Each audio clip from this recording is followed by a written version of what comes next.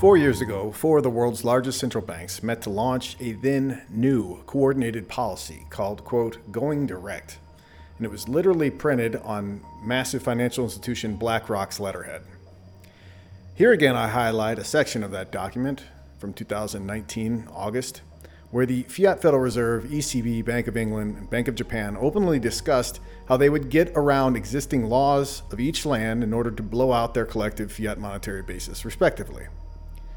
They did so, and they did this more than 6 months ahead of the March 2020 pandemic rolling shutdowns which followed, increasing and kicking off a new secular price inflation regime by massive fiat currency creation. That appears to have been their goal, and they were certainly successful, as massive price inflation has since followed. This week, these same four major central banks met again in Jackson Hole, Wyoming. Never mind what they did 4 years ago. The most important market-pertinent comments by Jerome Powell were as follows. It is the Fed's job to bring inflation down to our 2% goal, and we will do so.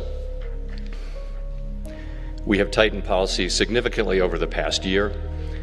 Although inflation has moved down from its peak, a welcome development, it remains too high. We are prepared to raise rates further if appropriate, and intend to hold policy at a restrictive level until we are confident that inflation is moving sustainably down toward our objective. As is often the case, we are navigating by the stars under cloudy skies. In such circumstances, risk management considerations are critical. At upcoming meetings, we will assess our progress based on the totality of the data and the evolving outlook and risks. Based on this assessment, we will proceed carefully as we decide whether to tighten further or instead to hold the policy rate constant and await further data. Ole Hansen of Saxo Bank's Commodity and Precious Metals Desk reminded all his followers this week what the spot gold price market appears to be awaiting for in its next eventual leg higher.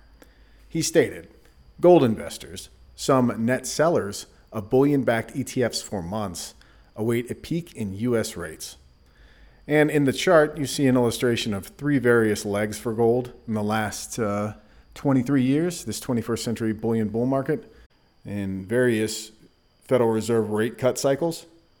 And basically, he's saying that gold is poised for the next one. Later on in this week's SD Bullion Market Update, we're going to dig beyond the fact that unsecured Western gold ETF investors have been net sellers for basically the last 2.5 years, while the spot gold price remains persistently consolidating, awaiting its next major moves. The data of how under-owned gold and other precious metal investment allocations are currently in the West remains ridiculously low, and we'll go further into that. All while collectively, central banks have been admittedly buying official gold bullion in historic record size, front-running the inevitable direction for gold's relative value higher to come. But before we go there, we're going to have a look at highlights from this week's BRICS meeting in South Africa. The most important news out of the much-anticipated BRICS meeting this week was likely the formal invitation and inclusion of massive crude oil player Saudi Arabia and rapidly growing gold bullion refinery market share participant, the United Arab Emirates, or UAE.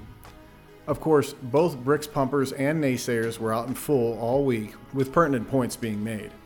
But the fact is, China and its growing global trading partners and market share, they're leading us to a more multipolar world.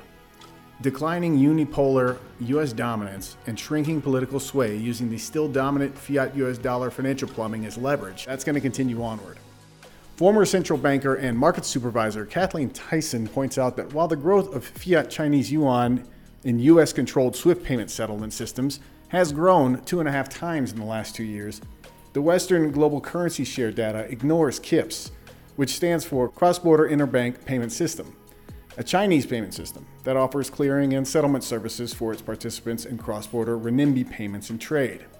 According to her data, the Chinese KIPS system moved over 14 trillion in fiat US dollar equivalent payment settlements, that in Chinese yuan last year. This week, Bloomberg highlighted a story covering direct MCBDC trade settlement developments ongoing, the most important of which involves China and the Central Bank of Central Banks, the Bank for International Settlements, a system that we've covered here on this channel called Project Enbridge.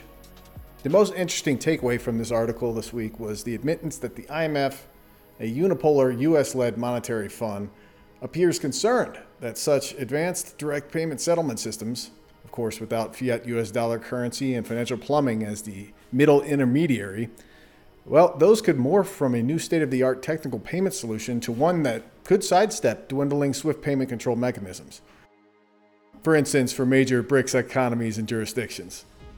So as the USA's control systems and petrodollar foundations continue to shake and quake into a new multipolar order upcoming, the last thing many BRICS participants will want to ever do again is to take any orders, loans, or mandates from the World Bank or IMF. Those olden days are apparently numbered for many BRICS participants as they move into closer ties with their largest trading partner, China, and those participating in this growing multipolar world order. Hello, this is James Anderson on behalf of SD Bullion. Smash the like button if you enjoy these Bullion market updates, and be sure to visit sdbullion.com/sweepstakes to enter our free 500-ounce Silver Eagle coin giveaway.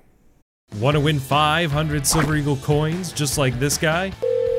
Yeah, this is Kevin. Hi, Kevin. This is Dr. Tyler Wall, CEO of SD Bullion. I'm calling you to let you know that you won the SD Bullion giveaway of a monster box of 2022 Silver Eagles.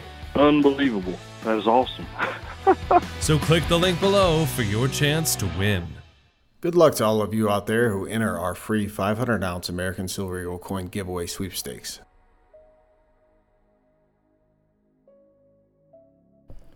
The silver and gold spot price markets showed strength this week, especially so in silver. The spot silver price finished well over $24 an ounce bid, while the spot gold price closed over $1,914 an ounce bid. The spot gold silver ratio peeled below 80 and briefly threatened to break a key technical support level of 78, but it finished this week at 79. The final two Rico Not Suave JP Morgan precious metals spot price riggers got prison sentences this week. Longtime JP Morgan desk head Michael Nowak weaseled out with a 1 year and 1 day sentence. He also got a paltry $35,000 fiat Fed note fine.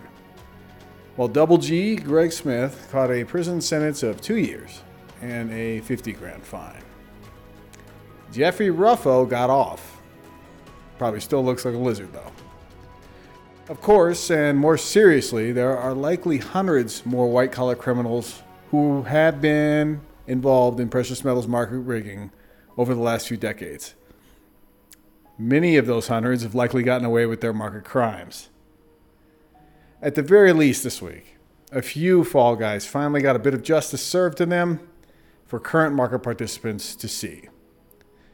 Before we get into the pathetic Western gold and precious metals allocation data of late, which illustrates just how far this gold and silver bullion bull market has yet to run, I just want to share with you a brief clip from fiat billionaire on paper, David Rubenstein's somewhat recent interview on Bloomberg. It was July 20th, about a month ago.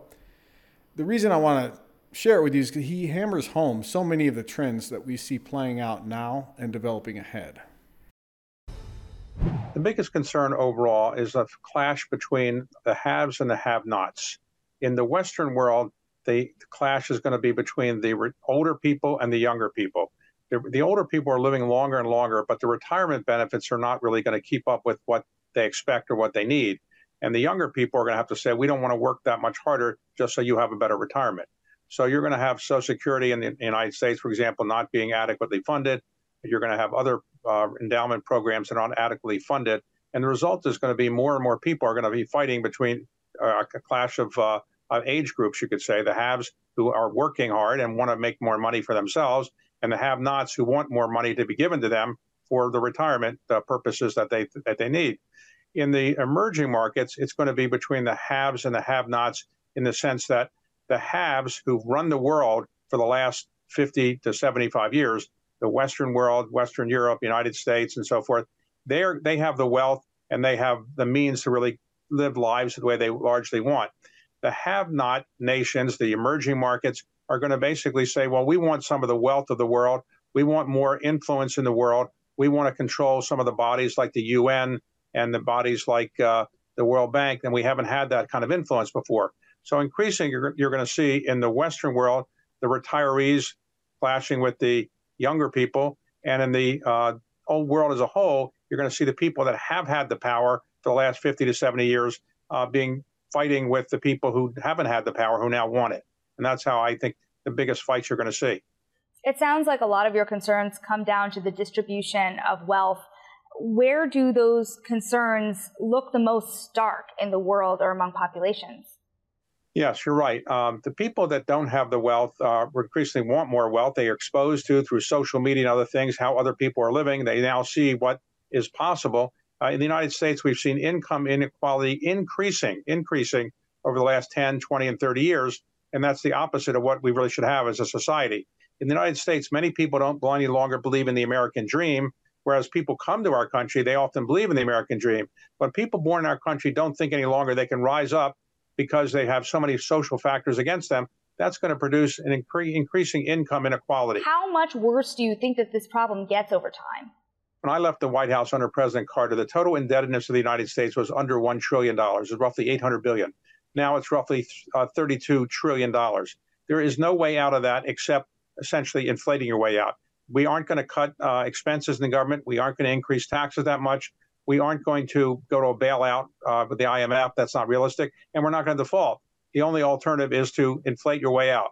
So we're going to inflate our way out, and that's not a good problem for people at the lower income parts of our society, as they deal increasingly less well with inflation than wealthier people do.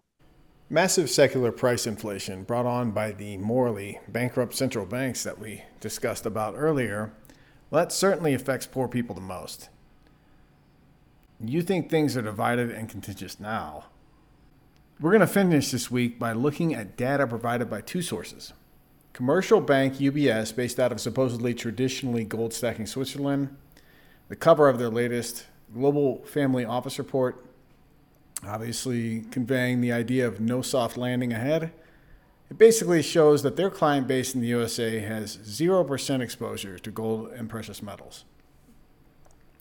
Now, for those that are not aware, Global Family Office means very high net worth. We're talking about estates worth tens of millions of dollars. Their supposed gold-savvy Swiss clients have a pathetic 3% allocation as of the end of the year 2022. Their collective commodity exposure akin states that they have a mere 0 to 1% exposed in this data. Now, moving onward to the latest Knight Frank Wealth Report of high net worth investor allocations. Knight Frank has the attitude survey based on responses from 500 plus private bankers, wealth advisors, and family offices representing combined wealth of more than 2.5 trillion equivalent. So, let's see what they say. So, according to Knight Frank, of the 500 various surveyed in the Americas, their clients have a 2% allocation to gold or precious metals akin. So currently in the United States, you can actually track, there are 150,000 estates with net worths of over 50 million or more per estate. They collectively, if you just look at this data and extrapolate it out, they have near no bullion or precious metal allocations to their names. Fiat financialized institutions and net sellers of unsecured ETF shares, they have near none either. The sharpest players in the COMEX gold and silver crowd, many of them are likely waiting for the perfect timing to go leverage short and then long for the next major run when fiat Fed policies change and the next major bull run gets going and running. Let me remind you how the last 2001 to 2011 leveraged Western COMEX-driven spot price escalation affair looked. On this chart, the black line, the upward channel, that's basically the COMEX trading hours. It's basically illustrating in that black line 2001 to 2011 that the gold longs consistently were winning for a decade. The spot price of gold over that time frame 7x'd. Western investors, high net worth, they have, at the moment, next to nothing in terms of precious metals exposure still. What's going to happen when this black line finally again makes a consistent move up and to the right?